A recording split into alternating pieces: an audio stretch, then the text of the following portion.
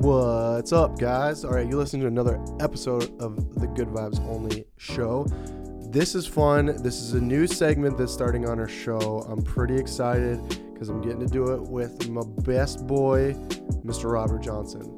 This new segment's going to be coming to you guys every single Monday, and we are calling this segment The Deep End. Now, we're calling this segment The Deep End because we're going to be talking a lot about, mindset, life, training, all different kinds of things. Really, it's just a fun time for he and I to talk, but also too, Robert and I have gone through a lot of the same battles and journeys over the last 3 or 4 years in different parts of our life. And honestly, outside of my wife and his fiance Miranda, we've gone through a lot of this together, and we've shared a lot of these ups and downs, and we've both really grown. And he's somebody I really do consider one of my best friends, and I'm excited to not only to get to share our conversations, but for you guys to really get to learn and know more about him and a lot of the great things that Rob has to offer you guys. So I hope you guys find the fun in this, but also find the lesson in everything we have to talk about,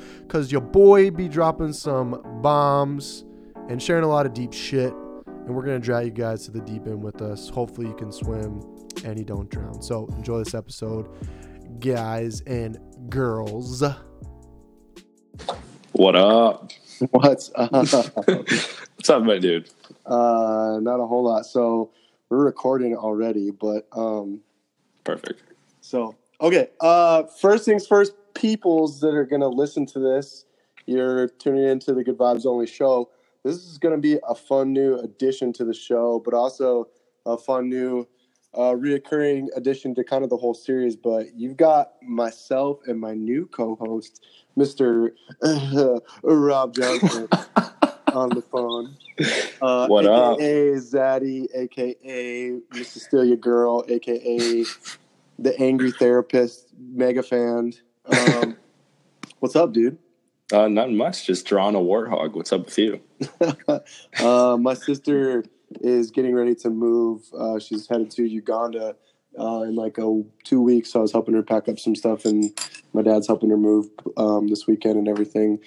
So, and then my brother's moving back home too. So just kind of getting them all situated. How's your Sunday going? Doing good. Me and Miranda just chilling, drawing. We got some coffee this morning. Got a little aerobic flow session this morning, and then now just kind of kicking it in the meantime. Sweet. All right. So for people that are tuning in, you guys are witness to the groundbreaking first episode of The Deep End. The Deep End. So for most people who have probably, if you've ever been around me and Robert, you know that there's no shallow end of the pool when it comes to the shit we talk about. But a lot of time too, I feel like you and I, we get to the bottom of a lot of meaningful conversations, but we've also grown a lot together over the last few years, wouldn't you say? Absolutely. Definitely a lot of growing and a lot of crying. Yeah. There's been some tears, been some anger, some frustration, but I feel like outside of a few other people in my life, you and I have kind of pushed each other back and forth the most over the last couple of years. Oh, absolutely. I feel out of anyone in my life, I feel like you've been the biggest mentor to come and go throughout the past 2, 3, 4 years now. How long has it been? It's been 3 years. We're going to be creeping up on 4 next summer, I think. Oh, shit. 4 years almost. That's crazy. Jeez Louise. For people who are listening, though, what are you hoping that people get out of these episodes the most? I'm hoping to share some knowledge, drop some free gems, give you guys kind of an insight into myself and Michael's relationship and what Ruthless and The Deep End is all about. Yeah, I agree.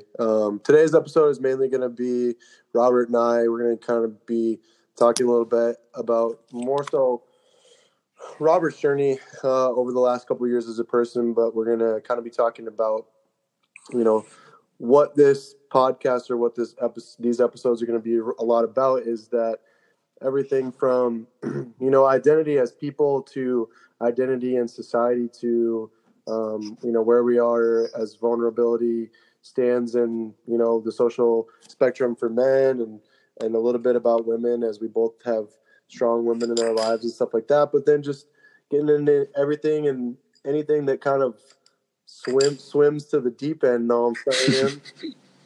Yeah, I feel you. Yeah, no. For you, so where, for people who maybe don't know a ton about you, where are you located? What do you do? And then, what's your favorite thing to do once a day besides jerk off? Besides jerk off. Favorite thing to do besides jerk off. I'm gonna save that one for the end. So right now, me and my fiance Miranda DeMark, moved to Houston, Texas about 4 months ago now. So March 1st, we got down here and I picked up a position of head coach at CrossFit Zeke and kind of dove into all their corporate wellness. So about 3 classes per day with a corporate location called Cedros of America. So running their kind of like directing the corporate wellness program over there. And then I've just been kind of taking the brunt load of coaching CrossFit classes at the Zeke headquarters as well. Sweet. How's that been for you so far? It was a little crazy at first. Took out about 26 hours of coaching per week. So I was kind of burning out towards the last few weeks here, but then kind of got to revamp everything and reschedule how I was working. So I've got a few days to myself and my lady, and my 2 ladies actually, Miranda and Nova. So kind of starting to catch my breath a little bit, but enjoying the CrossFit Zeke community and enjoying the different feel through corporate wellness and the general fitness place of a CrossFit gym. It's been really interesting to kind of see how the two different gyms coexist and run, essentially. Yeah, kind of how you have like, a common community, but with definitely, a culmination of definitely different types of people. And for anybody who's maybe never coached at a gym that's listening or anything like that, like 20, you think in your head, well, 26 hours, that's not a lot. Well, 26 hours of coaching a week means more like 40 to 50 hours a week worth of like emotional kind of support, because you're the emotional support / emotional hype man for a group of adults. For 26 hours in a week can be a lot. So for you, where did you've been a part of CrossFit a lot? Like for you, you came from wrestling in high school and then football a little bit into college and everything. And then you got into CrossFit because your brother opened a gym and you started kind of helping him. But for you, like, when did you really start to make the connection between coaching and like people? Like when was kind of like your first moment where maybe you started to realize where coaching was more about the person than it was about the thing? That's a good question. That's a real good question. Honestly, I think when I first started making that connection is when I started coaching up at North Fit Creamery, aka CrossFit Fort Atkinson, with Jeb and Meg. I think I was kind of in the realm of, I'm going to show these people all this knowledge I have, and I'll be like, oh, hinge here, do this, squat here, knees out, chest up, butt down, like kind of super amped up about all that. And in the big scheme of things, people don't give a fuck how much knowledge you know if you don't care. Sure.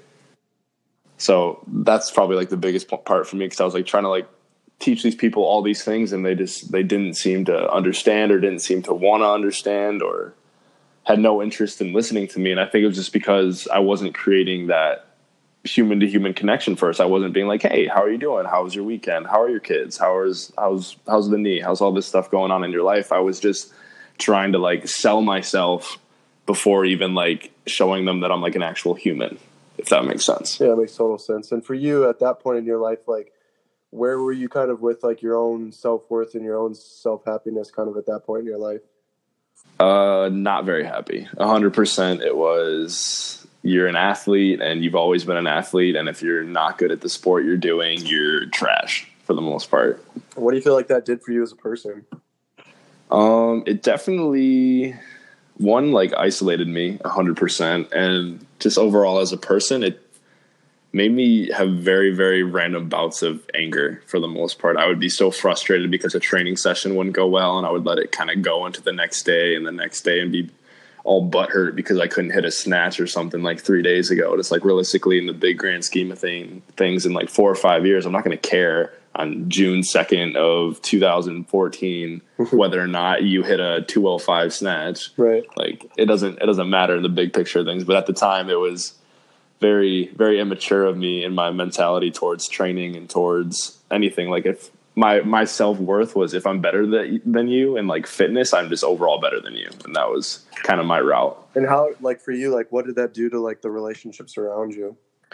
It made people definitely resent me. I treated people very, very poorly in a lot of situations. I kind of dismissed people. I just didn't think their time or my time was worth anything to them, or flip that.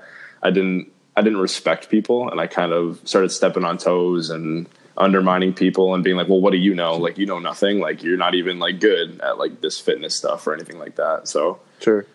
it was kind of just a very chip on my shoulder mentality. Like, fuck all of you, like try to keep up, essentially was what it was. And for you, like, do you feel like in those situations, or when you're kind of stuck in that place in your life, like for people that maybe are listening who are maybe stuck in some sort of that now, is that a really social place, or is that a really lonely place to be? It is super, super lonely. It is lots of nights eating turkey burgers with peanut butter and corn tortillas on the couch by yourself. Like, it was lots of weekends just kind of inside at home, not really hanging out with any friends because all your friends were enjoying life, drinking, doing this and that. And you thought, like, I thought I was better than them. I'm like, oh, you guys can't handle like a one weekend away from alcohol. I'm better than you. Like, you Sure. suck. Essentially is what it was. And for you, like, you know, obviously for many people who maybe don't know a ton about you outside of fitness, you know, the shit that we've talked about is that when we've talked about like, where does this come from as kids? Where does it come from as men? Like, all this kind of stuff. Like, share a little bit about for you, because a lot of this anger and resentment has kind of stemmed from a lot of things in your past as far as needing or not needing other people. Like, when you kind of started to dive into that, where did you kind of find that a lot of this mentality came from? Definitely the first 5 years of life. Me and Miranda, and you obviously as well, have been going back and forth about Erickson's foundational development and stuff like that. And so the first 5 years of my life was very, very traumatic. So I was raised by a single mother in a hectic household where my grandmother and aunt at the time made you kind of feel like shit and would guilt trip you if you did something they didn't see right. So I saw my mom, who was 18 at the time, like struggling with that and like keeping her mouth shut with everything. And it was just very, very hard to trust people. And we were constantly walking on eggshells for about the first 5 years of life. So, I mean, having that and just kind of, I think I've kind of carried that with me as to just how I am in general. Like, I'm very, very, I don't know what the term would be. I'm very, very intense. Yeah, I would say so. You're intense, but you're also cautious at the same time. Very, you know what you want, but you're very aware of what does and doesn't rock the boat at the same time.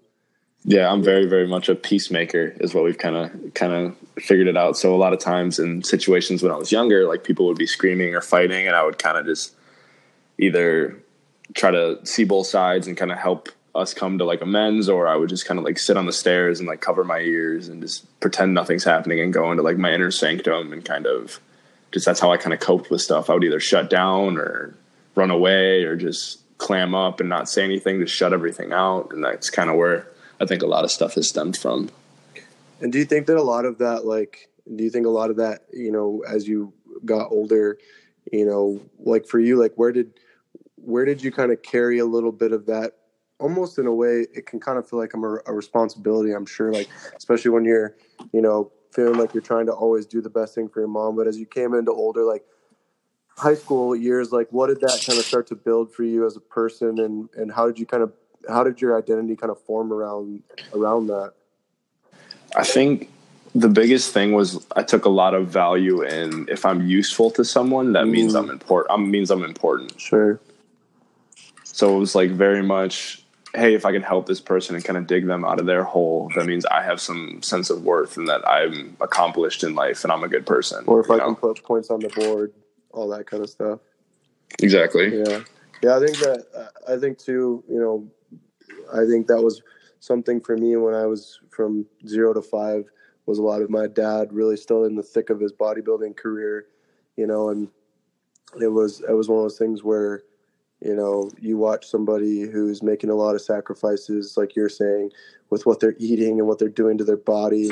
I remember a lot of days where like just my dad was just straight up fucking hangry because he was, in peak week for a show, and he's, 6% body fat, eating fucking dry rice and boiled chicken, like with, still trying to, and just a lot of, like you're saying, a lot of walking on eggshells and things like that. And I think I noticed that for me, I feel like for me, it carried in a way as I got older a little differently, where I think for me, where I started to get really judgmental of people is when I saw people like fall apart really easily when something would happen to them that like did or didn't go right. It's like, well, dude, what does it matter? Like, just deal with it, and Yeah. and I think a lot of times when, for me, I was kind of the same thing. Not so much like trying to find worth for people, but it's like where I saw the thing is like, if you can't contribute something to me, like what use are you? Kind of watching my dad go through that. Like if you can't contribute something to my performance right now, like it just get out of the way because I have other things to focus on. And I think that as I grew older, and I saw this a lot. Now that I look back at it, I see this a lot of myself in like my third through like fifth grade years, because I would remember that I had a couple like friends that I grew up with that like I knew since birth, and then like I remember Alex and Gary were their names, and they were Alex Johnson and Gary Williams were my two best friends. And I remember one day, this would have been on like third grade. Yeah, third grade. And we were on the playground, and we had this new kid that had come to our school. His name was Stevie Johnson. And I played basketball, and Stevie Johnson had transferred to another school because I went to a private school, and his family had gotten a scholarship because of their income, and he got to come to the school. And he was just like a stud basketball player. And like I was a point guard on our team until he had come to the school, and he just like ran circles around me. Granted, we're in third grade, so how good is anybody really at basketball? Really? But like it was the difference of like I could handle the ball really well in third grade, but this dude came in and he could cross over and do shit like that. It's like, well, okay, well, whatever. We're in third grade, but I still remember that sticking to me, and just being like he took away everything that like I was on the team, even though I was just a kid, but it still sticks with me to this day. And so I think a lot of like that has come to me and to fruition of where a lot of in my early young adult years, like it's like, well, if you don't have something to offer me, you're only holding me back, and somebody else is going to get ahead of me because you're slowing me down. And I treated a lot of people like that, a lot of relationships, well, if you're not 100% fulfilling me in my relationship, it's your responsibility to fulfill me in my relationship. And if you're not doing that, like, peace out, or I'm gonna, find somebody else, and then when somebody else is better for me, I'm gonna, leave you. And I just like burn bridge after bridge after bridge until, like you're saying, a lot of lonely nights sitting at home in my apartment being like, man, I've accomplished all this shit and I'm really good at all this stuff, but nobody fucking cares.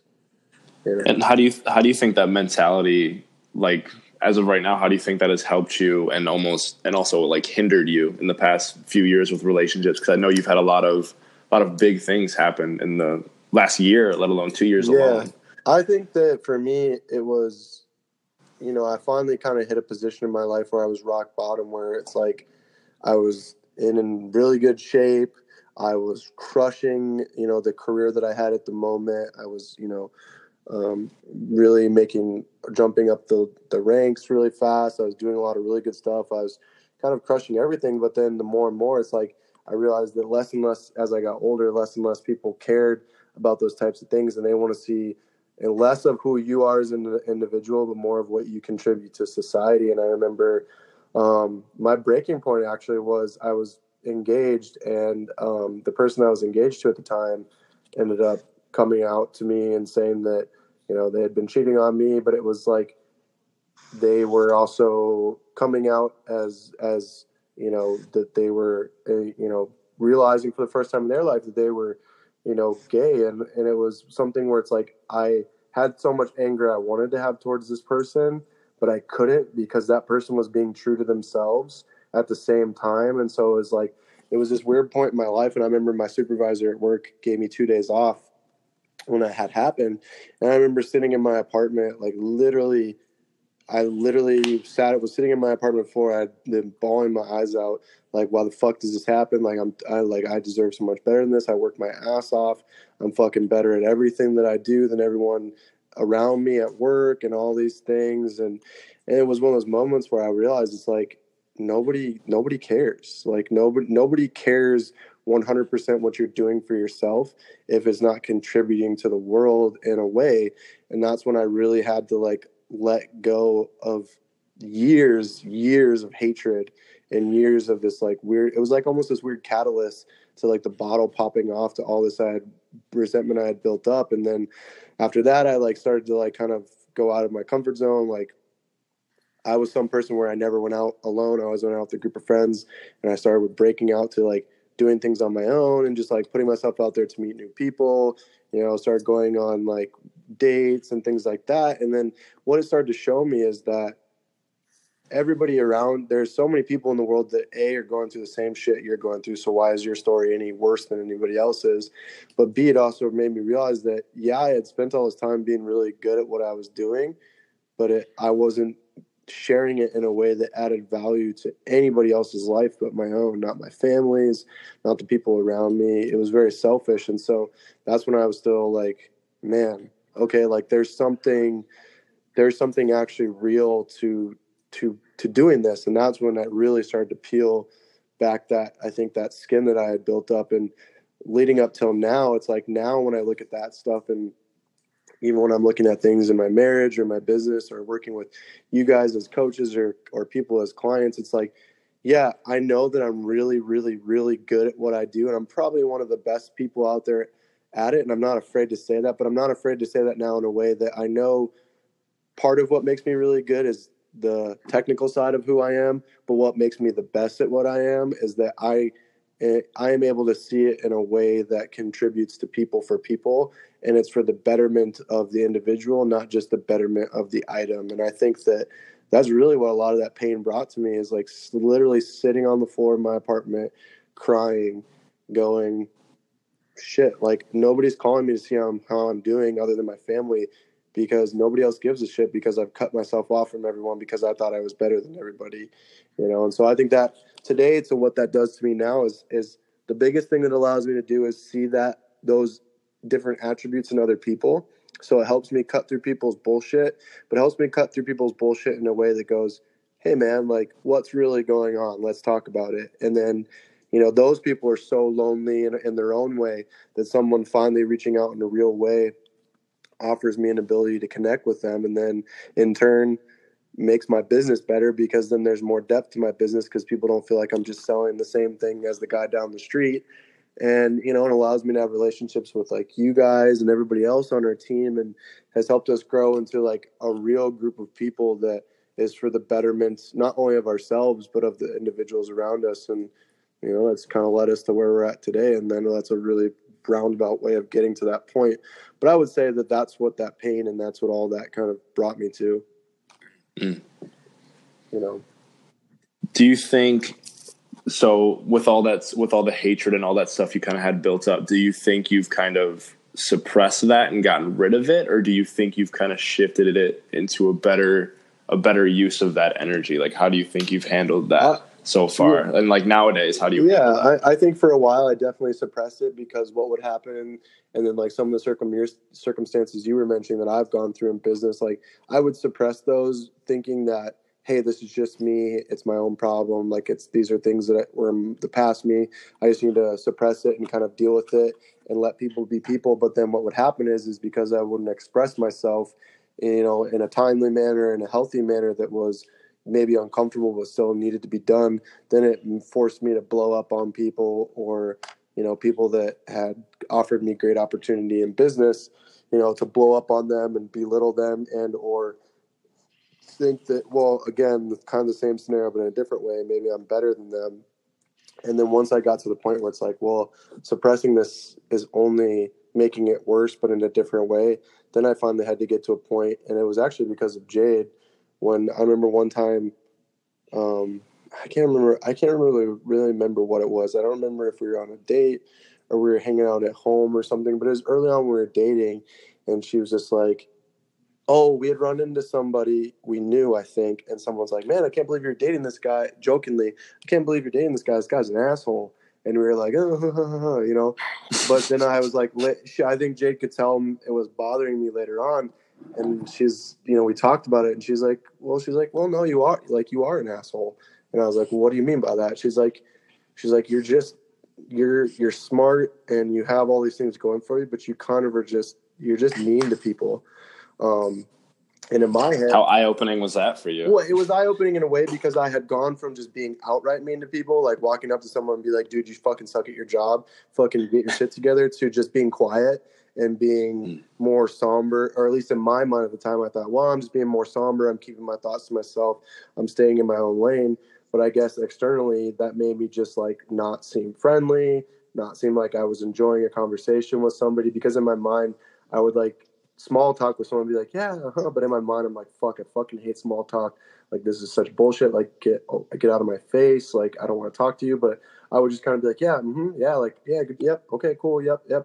And it's like Jade told me, she's like, you always seem like you just are in a rush and you don't want to talk to these people. And I'm like, oh, you know. And so I had to finally change that. So like, you know, she was so good and is so good at just kind of creating conversations in a meaningful way to everybody, that I started to be like, well, maybe if I just try to listen to people more than I try to talk, maybe I'll actually hear something from someone, and then maybe there's something that somebody's telling me that I can help them with, and vice versa. And so, yeah, that was definitely eye-opening for me in a way that was like, man, maybe instead of just worrying about what I can contribute to people at a first shotgun shot or a glance, maybe I just first need to listen to people. And then once I actually listen to people, instead of just assuming I know what they need, I can really listen to what they need and then decide if I can actually help them or not. And I think that's when it really transitioned, and I saw it. I started making way better connections with the community of people I was working with. I started to slowly become someone that people constantly were a sounding board for, or they were somebody that like always were like, hey, can you look at this? Hey, can you help me with this? Not even things just in the gym, just a bunch of other things. And that's when I really started to see, man, maybe if I just really treat other people as if they're just as broken as me, and I can share that brokenness, like I can make something happen. That's where, like I've said that to Miranda before, like broken people heal broken people. And I think that was probably about 2.5 years ago when I came to that realization, and it's only been upward since. So I think that was kind of like the big shift for it, you know. But, and I know that you've gone on a lot through that. Like, I know we talked about, when you kind of made the transition from Fort Atkinson to other places for you, like when was the moment that you kind of came to that realization that you had to shift not only the way, because for you it's been trust, we've talked about that a lot. You just assume people always have bad intentions until they prove you otherwise. Like for you, when did that shift, and what was kind of the breaking point that had to start to force you to see things the other way? Honestly, I think that catalyst happened to be when I was actually let go from CrossFit Fort Atkinson, when I had to sit there with Jeb and Meg, tears in my eyes, tears in their eyes, and there's like, hey, like, we love you, but we have to let you go because of this, and this, and like, they're like, we hope this is the best thing for you, like, we love you, like, take care of yourself. And I think that was one of the hardest pills for me to swallow, that like two of the people that had helped me and influenced me and had given me unconditional love from the get-go and had come to me and been like, hey, we want you to coach for us. They're like, hey, we're not liking what you're doing, so you need to change that. And that kind of kick in the ass. Like, I struggled with that for weeks and months and just beat myself up about it. And just, I couldn't even look myself in the face with that kind of stuff. It was so hard to like see them, who, me not having a father, like Jeb basically almost sitting in that father role for me, like seeing the disappointment in his face and his eyes in that situation just shook the shit out of me. And when you walked away from that, like obviously you and I talked a lot through that situation, but when you walked away from that, like where did the walls start to break down for you, that you realized that as easy as it was to blame other people, you knew that you couldn't anymore? Like where did you start to make that shift, and how did you have to find find ways out of that, and what kind of brought you out of that? I think similar to what you had to do, I kind of had to just take everything. I had to start assuming that people were coming from a positive place, assuming positive intent, assuming that, hey, like maybe I can learn something from this person, or maybe I have like this person has something similar in common with me. So I just I had to shift and kind of drop my ego and just learn to listen again. Mm-hmm. Essentially, like what you're saying, like I would be kind of the same scenario. People would come talk to me. They'd be like, "Oh, this, and this." I'm like, "Oh yeah, no, that's wrong. No, I don't want to talk about this." Wrong. Like, sorry, like okay, like oh yeah, wrong. It's like okay, you think that's the case? I'm like, you're an idiot. Like it was 100%. I just didn't care, and I was such an asshole. And if you, like you. I don't know. I was just such a negative dude in that respect with just people. I just didn't care because similar to how you said, it didn't benefit me in that moment. So it's like, why the hell should I care? Right. Why should I even go about dealing with that? And I think a lot of stuff that kind of helped me see through that is just kind of digging into my past and digging into childhood trauma and like seeing like, why the hell do I do all this? Because it's a lot of self-sabotaging behavior. It's like, why do you bring these people and just keep everyone at arm's distance? Like, why do you let nobody in? Sure. And I think that was the hardest question because it took me years to answer that. And I'm still struggling answering that question to this date. Like, I still have struggles of letting anyone come closer than arm's distance. Like, I'm smiling, go lucky, like happy, super positive all the time. But on the inside, it's not necessarily so nice and sunshine. Sure. And when, and for you, like what kind of allowed you in a way to not only, obviously you identified it and you started to come to the reality of it. What helped you kind of start to manifest those types of things and shifting that? What helped you manifest that shift into action for you? Honestly, journaling helped me a ton. Just kind of writing down about like researching stoicism and writing down about like my daily reflection and seeing like what was going right, what could be better, who did I want to become, like try to just manifest that and speak that out into the universe. Like, okay, you want to be this big, great thing. Well, how do we do that? What's step one? Right. What's step one? And that's like, I think that was the biggest thing is just, it's like tricking yourself and going to the gym. It's like, okay, I'm going to put my shoes on. Okay, I'm going to put the key in the car. Like, okay, I'm starting the car. It's kind of like baby step after baby step after baby step, because there's a quote or something I posted the other week. It's like people look back at the past and want to change one small thing to change their present, but people won't do the one small thing today to change their future. Mm-hmm. And I think that is super, super huge when it comes to changing or doing anything. It's just the fact that you have to do something to start and not just sit there and say, oh, woe is me. And I think that for a lot of people that, I think the thing that's so weird about change and pain is that we don't think all the time that we're being so woe is me, because we just think that we're in hurt, we're in pain. And, and you could take that a lot of different ways. I think that a lot of people, I don't even know. I think a lot of people identify with pain as something that, well, I just need to grieve. I need to go through it, which there's truth to that. But I think also, part of like the grief process, if you go like, there's that, what is it? There's like the 7 steps of grief. And like, the first part's like denial. Then anger or something, I think. Then it's anger. Then it's like blame. Then it's like realization, and then finally it's like desperation. And I think that a lot of people never get to like the point of desperation because they don't allow themselves to, because they just fill it with a different void, or fill that void with something else, you know what I mean? And so they kind of they get like to the denial, they get to the anger, they get to the resentment, and then like the victim, and then they find something to kind of arbitrarily fill that space, and then it just like resets the process all over again for them, where if you really think about it, if we allow ourselves to go through, which is hard because as humans, like the idea of failure, the idea of long-term suffering, or any kind of time sensitive suffering, like it feels so like counterintuitive to our human nature, because we're designed to survive and fix things.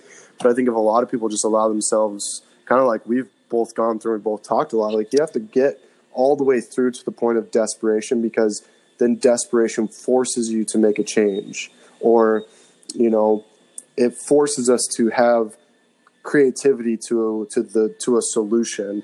And for a lot of people, and I'm speaking more to myself than anything, like that was what I constantly did, is I constantly took myself up into the point of like the victim mentality, and then I would just shift to something else. But it's like finally after, like, for me, what it was kind of the same scenario in a different way or a different shell happening again and again to me, where I finally had to realize, like, okay, yeah, these things still have components of it that are contributed by other people, but there's still a component of it that continues to make the same situation happen because of something that I'm doing, you know. And I had to get to finally a point for myself, and I know this is something that, you know, you and I have talked about before, and it was kind of funny because, you know, not funny, but interesting how a lot of the pain that I had gone through with some transitions was like almost like a year to date before you had gone through similar things. And I remember us talking one time and I think you had texted me this big long thing, and you were basically just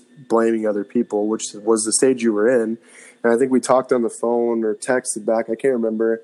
And I think I finally said to you, and this is something I had to say to myself and other people had to say around to me too, was, dude, whether those other people contributed to that or not, like, you have to stop blaming other people. And I think that's the point that a lot of people can't get to, or just for some reason we just can't get to the point where we can look in the mirror and say, dude, it's you, you know. And for you, like, when you kind of got to that point of being able to look yourself in the face and say that to yourself, like, what did that bring for you? Like, what was that period like? I think when I first was able to kind of say that to myself, it kind of takes a lot of weight off of your shoulders, because it almost puts blinders on you. Like when you talk about just competing in CrossFit, like looking in different lanes, seeing what everyone else is doing, wondering what they're doing, wondering what they're all about. It kind of shuts that off and kind of just lets you focus on controlling what you can and dealing with that first, and not even worrying about what Susie, Tom, and whoever are doing. You're focusing on yourself, and you can do what you can, and the universe is going to roll some punches at you, and you better dive, duck, dip, dive, and dodge, you know, your way out of it. And you can only do what you can in those moments. And I think that just, once you realize that you can only control what you can control, your life becomes so much easier, because you don't worry about the small stuff about like traffic or a flat tire or this or that, because you really can only control what you can control. And I think the thing with that too is a lot of times the danger of getting to a point of saying you can only control what you can control is that I think people then sometimes say that, and then they get discouraged because a short time after something else happens again. And that's not to say that when you get to a point of understanding that, hey, I can only control what's in my control, that shit's not still going to happen. But now it allows you an ability to have the skills or the tools to deal with that as it happens. So for you, like, you know, you guys were at another gym, so you and Miranda met, and then kind of transitioned from there. Now you're down in Texas and everything. Like, what in the last year and a half, like, what do you guys do now, or what do you do for yourself when you get to that point? Like, how do you deal with struggle or pain or stress differently than you would have a year ago? I think a year ago, a lot of it was a lot of anxiety dealing with what we had to deal with every single day. And just, it was very fight or flight. We were very high levels of stress in that point. We didn't really have, as you say, the tools to kind of cope with that. We kind of would just get into like cycles of bitching and complaining and being like, oh, this and that, like, what the fuck are they doing? And I think it just came to the point where it's like, well, we can do whatever the hell we want to do. Like, why are we still here? Why are we still associating with this when we don't even want to be a part of this, when there's just so many things that we disagree with or aren't aligning with as the vision foretold. Just now I think we've come to a good place of focusing solely on ourselves and leaning on each other in a lot of circumstances. And I think that's the biggest thing, is just being able to lean on each other now more, especially since we're all alone out here in Houston, Texas. It's me, her, and the pup. Yeah. And I think what's interesting about that too is that, you know, as, you know, you think like you think back to like, and I think about what like Logan Gelbrick writes about in his book, and it's not even really his idea. He's just taking other people's idea and putting his narrative on it. But the idea of like stage 3 and 4. Stage 3 is the empirical mind, where we see things as kind of doctrine or dogmatic, and we get into this position where, like you're saying, that we both went through. It's like, well, if you're not for me, then you're against me. Whether that's if you're something I believe in or not believe in, or the way you dress, the way you decide to spend your time, your money, your effort, the way you treat other people, or even just the ideas that you have. And then when those kind of blow up in our face, much like Erickson's, theory of variability, like if you're completely rigid on one thing, when that one thing fails, you have nothing to fall back upon, and then the whole system fails. Where if we're in chaos, nothing's ever growing or going anywhere because it's all just all over the place. And so I think a lot of like going from the empirical mind is it starts to pull you. And the scary thing is once you go from like your kind of your beliefs or what you thought your identity was gets a little crushed, then you are in chaos a little bit. And that's an very emotional place to be. But it's like, then stage 4 is the self-authoring mind. So you start to learn that, hey, everything that I thought was either right or wrong, well, whether it's right or wrong, there's a piece from it that can apply across the board to this person or that person or this situation versus that situation. And there's something to be told and to be learned from every side of the coin for every situation. And the problem with that is that now you're in that variability situation. You're in the situation, well, not everything is black and white. Everything is now gray, which can be confusing. But now what it allows you to do is look at the things that you've done for yourself that either prohibited you or that helped you grow. And you can say, oh, okay, I can't be like that anymore because I won't be able to grow this way. Or, hey, I don't need to do that thing because it doesn't matter. It doesn't apply to this. And I think that for a lot of people, just getting to that point can be, it's a great point to get to, but it can be very confusing. And, obviously for you and I, and, for you, you've kind of come to this place where you're starting to see the world a little differently. For you, like, what strength do you kind of take away every day from being able to see both sides of the coin? But at the same time, what are the things that kind of hinder you since you don't see things so black and white? The biggest strength I probably take from that would just be, it's very, very hard to be mad at people. It's very, very hard to get frustrated in this moment because I know that they're trying their best because everyone only knows what they know and they only have the tools that they have. And like, sure, you can't blame them for that because they are in that moment trying their best. I can't remember who says that, but there's some author. She has a book about it. Yeah, remember her name. It's Dr. Dené Brown. She says that people don't know they're only doing the best with what they have. And I don't even know if she's the one that says it, but she talks about that a lot. I think, that kind of goes with that line of just being able to see everything that I can see and read the room, how I can read the room. It just, where am I trying to go with that? Just talking about the strength of it. That's the strength portion of it, where you're able to, like you're saying, you're able to see the argument and kind of meet people across the table versus just staying on one side of the table, which is the strength of that. What do you feel like for yourself? Like, what's the weakness of that skill?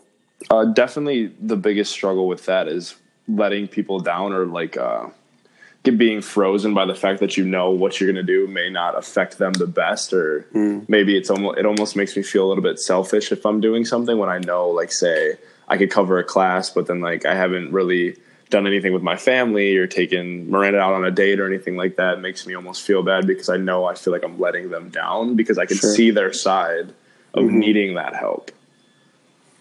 Right, like you're saying, it's frozen in a moment of, well, there's not necessarily no right or wrong, but the problem is that one thing is going to be lost and one thing will be gained. It's just making the choice one way or the other. Exactly. Yeah, and I think for a lot of people, especially when we're in a point of growth, and I see a lot of people start to hit this point, like in year like 23 through 25, when there's a lot of opportunity that's out there, because for most people, you're pretty much done with school. If you went to school for like a master's program or something like that, or other people are finally kind of figuring out what they want to do with their life or the career they want to be in, or whether they want to be serious about a relationship or not. And that's think that's a big stage to get through, and it's a big stage that a lot of people end up, I think, hanging out in that stage for longer than they expect, because it's just so hard. Like you said, you're so frozen in the fear of like the what if, it's like I've talked about this before, where I believe in 3 stages of fear: past, current, and future. And I think that one of the most struggling moments of fear can be current fear, because it's literally, you're standing in the middle of a turnway and there's 8 different ways you could go, and not necessarily any of them is wrong, but there's still going to be consequences depending on which one you take, and I think that's a really hard stage for people to get through. And I think that once you can kind of start to get through that stage, I feel like that's when you almost come full circle. We talk about, like, you and I have been talking about how at one point in our life we were both extremely selfish and everything, and then we've both come to seeing everything within kind of the semi-full spectrum. And then I feel like you almost get to a place that once you can start to get comfortable with being like, well, no, these are the decisions I'm going to make for myself. It's like once you start to do that, then you kind of almost regain and come back to that selfish side of yourself. But now the selfish side of yourself is something that's empowering your future instead of, degrading or taking away from your future. Does that kind of make sense? Yeah, absolutely. I think you're kind of hitting it on the head, like you coming full circle with that stuff, as opposed to selfish, egotistical, and not really knowing why you're selfish, and then coming back now to like, okay, now I have my vision laid out. I kind of know what I want to do and why I'm doing this. So you have an actual purpose behind it. Right. And I think that once people can get to that point, that's when you are able to start to kind of get, and I hate using this word, but like elevated above it all, but in a way to where you can start to see the macro view of what's really happening, because we go through these stages in our life, like you're saying, where everything, like we see it on the micro, we see it in the here and the now. And sometimes people almost I feel like sometimes people even use the excuse of, well, I'm just living in the moment. It's like, sure, there's a purpose and a place for living in the moment, but it's not something that we can stay in for forever, for everything. And I think once you can kind of grow beyond that, what you're able to see in that view, and obviously what you and I are starting to see with our relationship and the situations we're in, but also what we're starting to see with what's happening with Ruthless in our company and how things are finally growing and things like that. But it's like the time leading up to that is like one of the most scary, frustrating, depressing times to kind of go through. Yeah, you can either become hardened and pissed off or depressed about it, or you can learn. You can reflect and kind of see where you've done wrong and where you've messed up, and if you're not blaming everyone else, you're going to a better person, I think, on the other end. Right. No, I agree. And I think that's just kind of the point that people have to get through, is you have to get through, like we were saying, that stage of like denial and victim mentality. And once you can kind of see the other side of that, then you see that everything that has built you up to this point can serve you for a greater purpose if you allow it to, or it can completely bury you if you allow it to as well. Do you think within that realm, what has been the hardest thing that you've had to learn from, I guess, in the past year and a half, 2 years? What's your biggest thing that you've had to overcome? Big question. Big question. Yeah, it's a big question. I think the first thing is like I know and I knew that I don't know everything, and it's not my job to know everything or to be good at everything. I think for me it was not so much the idea of the willingness to ask for help, but it was having to learn the maturity of how to ask for help in a way that allowed me to still learn from it versus just trying to hand a situation over to somebody. Because, for the longest time, there was at one point at one company I was working for where I was, designing the programs, coaching the majority of the classes, being the face of the facility, doing a bunch of other things. And, it was great because it allowed me to grow and learn from that. But because of that, there was other responsibilities that I was given that I neglected because I justified getting what I thought was important done versus asking for help or asking for the direction to say, hey, I can't do all these things and do these things. What do I give up and what do I put effort in, and or can you help me decide that? And I think that that's where I've grown a lot, is that, you know, now sometimes I'll just sit with Jade and I'll just be like, oh, okay, so shit, next month I've got this, and this, and I don't know how to get half of it done in the right way or the right time. And she'll go, well, hey, don't forget that, so this person, that person can do that, or this doesn't need to get done right now. This doesn't need to get done right now. And so I think a lot of the learning from that for me has just been like, everything will happen in time as long as I just don't stop working.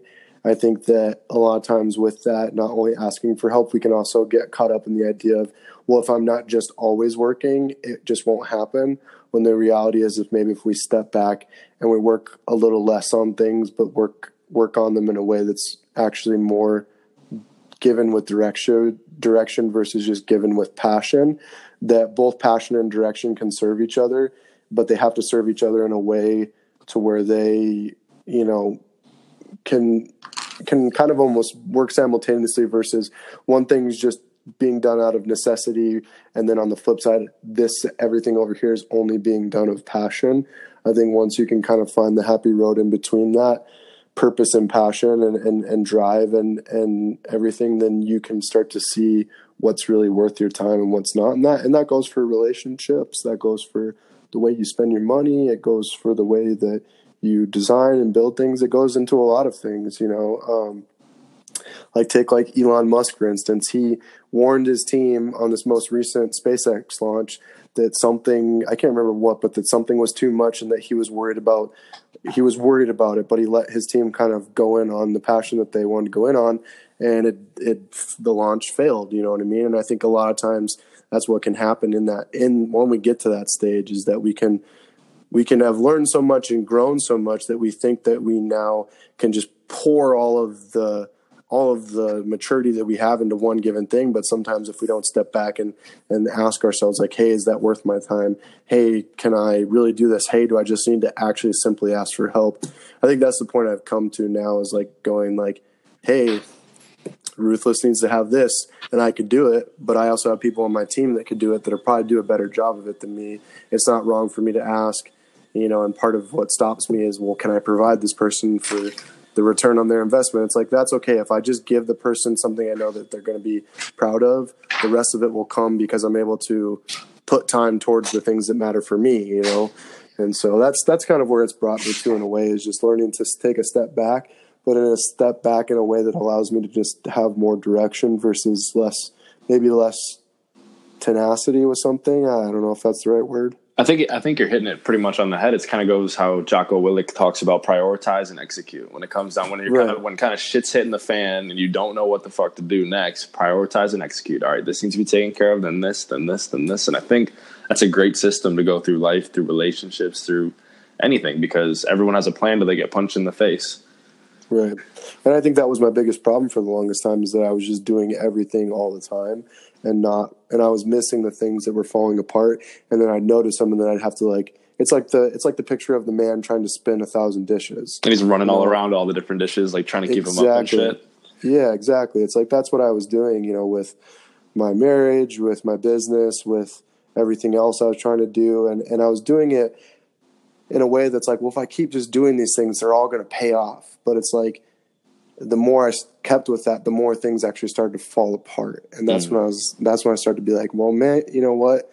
Clearly I've been doing this for years. This isn't working. I need to maybe just take a step back. And it's like, once I took that step back, it's like, you know, I mean, shit, like, get to breathe. You need to breathe. But in this, I mean, like, just take, for instance, like, I took a step back finally in this last month, and like just looked at what I had going on. And had I not taken a step back, like, I wouldn't have been able to make some of the decisions. And not to like brag or anything, but because of stepping back, like within like a 6-day period, I was able to let go of some things and pick up some other things that mattered. And I added almost $1,800 to my monthly income. Oh, boy. You know what I mean? And it's like, now that I'm doing less, my family is going to be better.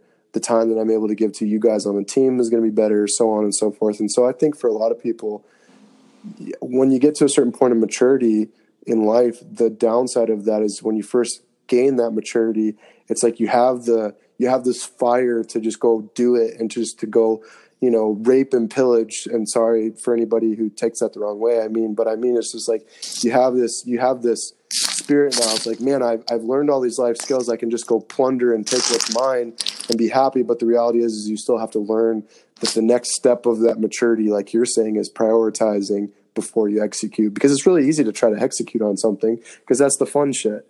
But it's prioritizing that I think is the energy suck for a lot of people, because then it gets hard, because then you when you prioritize, you start to see, man, maybe I really do have to let go of that thing, even though I love it, but it's going to pay off. And I think that the last part of Logan Gelbrick's process is step number 5, which is the self-transformative mind. And the self-transformative mind is when you finally understand what really matters and you can start to create the life that you want. And I think that that's the stage I'm trying to get to. Stage 5, he talks about, is kind of ever elusive, so to speak. But if we can work towards that, once we've gotten past the self-authoring part, then we can start to really create the lives that we want for ourselves, which, you and Miranda are kind of in that process, and you're getting there. Jade and I are finally getting there. And I think that's what's going to be fun about these conversations, is just being able to share with other people how we're getting there and things of that nature. Pumped about it. That's the fucking deep end. So, but yeah, man, I'm excited. You and I are gonna figure out. We'll alternate topics a little bit on who's kind of driving the topic. But I think the biggest thing I want anybody who's listening to this to get from this is the fact that, like, everybody goes through it all. It's just the cliche version, I think, is just what you're going to do with it. I don't think that sometimes looking at things versus, well, what did you gain from it? I think sometimes what you take away from it is that, what did you let go? What were you able to let go of? And then from being able to let go of something, now what are you able to have the freedom to take risks on? Gary, I was listening to Gary Vee talk about it last night. He was talking about money and business, but he's like, if you can downsize your life to be in a position where you're able to jump in and be willing to drown, he's like, that's the position you want to get into. He's like, because if you're able to downsize your life, to prioritize your life, like you're saying, and then take the risks to be able to, like, what, I now have the ability to go in all in on this, and yeah, maybe there's the risk that I drown, but the upside is to it is that I swim and survive. And I think that that's what a lot of people have to go through to get to that position. Sink or swim, motherfuckers. Sink or swim, motherfucker. Be in that deep end for days. So, yeah, but what, for you, like, what are you hoping that people take away from this episode? Hope they get to know where we're coming from a little bit. I think a lot of people may still have the misconception that we're just kind of fitness coaches. You know what I mean? You know what I mean by that? Like, I don't think they know. I don't think they know, Michael. They just think we're big dick swinging, egotistical motherfuckers. Yeah, no, I agree. And I think, the thing that I like about a lot of the times when you and I get to meet, whenever we're around each other, when we meet new people, you and I think have experienced it together too, where people kind of meet us, and we see people kind of get big chested when they first meet us, and then after they talk to us for about 10 minutes, they're like, man, these guys are just sappy, like emotionally driven. We cry all the time. We cry a lot, but the fun thing is it allows people to see that, like, we really just care about people, and and that's what's making our business successful, and the word that we're spreading there, which will be really fun for camp coming up in August. But, let's go. Yeah, I agree with you, though. I hope that people start to see the bigger picture of what we really do and what we're trying to do outside of, obviously, just keep people fit and sexy as fuck. Seek death, bro. But it's we really are living our core values and trying to enrich, empower, and optimize not just the way people feel, but also the way people think. So, absolutely, couldn't have said it better myself, Mikey. Yeah, boy. All right, well, everybody, thanks for listening.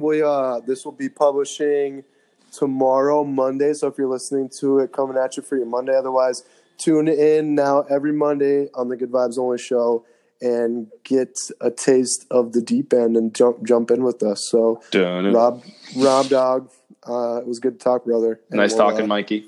We'll we'll keep this rolling. Get people in the deep end with us. Hell yeah! Welcome to the deep. All right, we'll talk to you later, buddy. Later.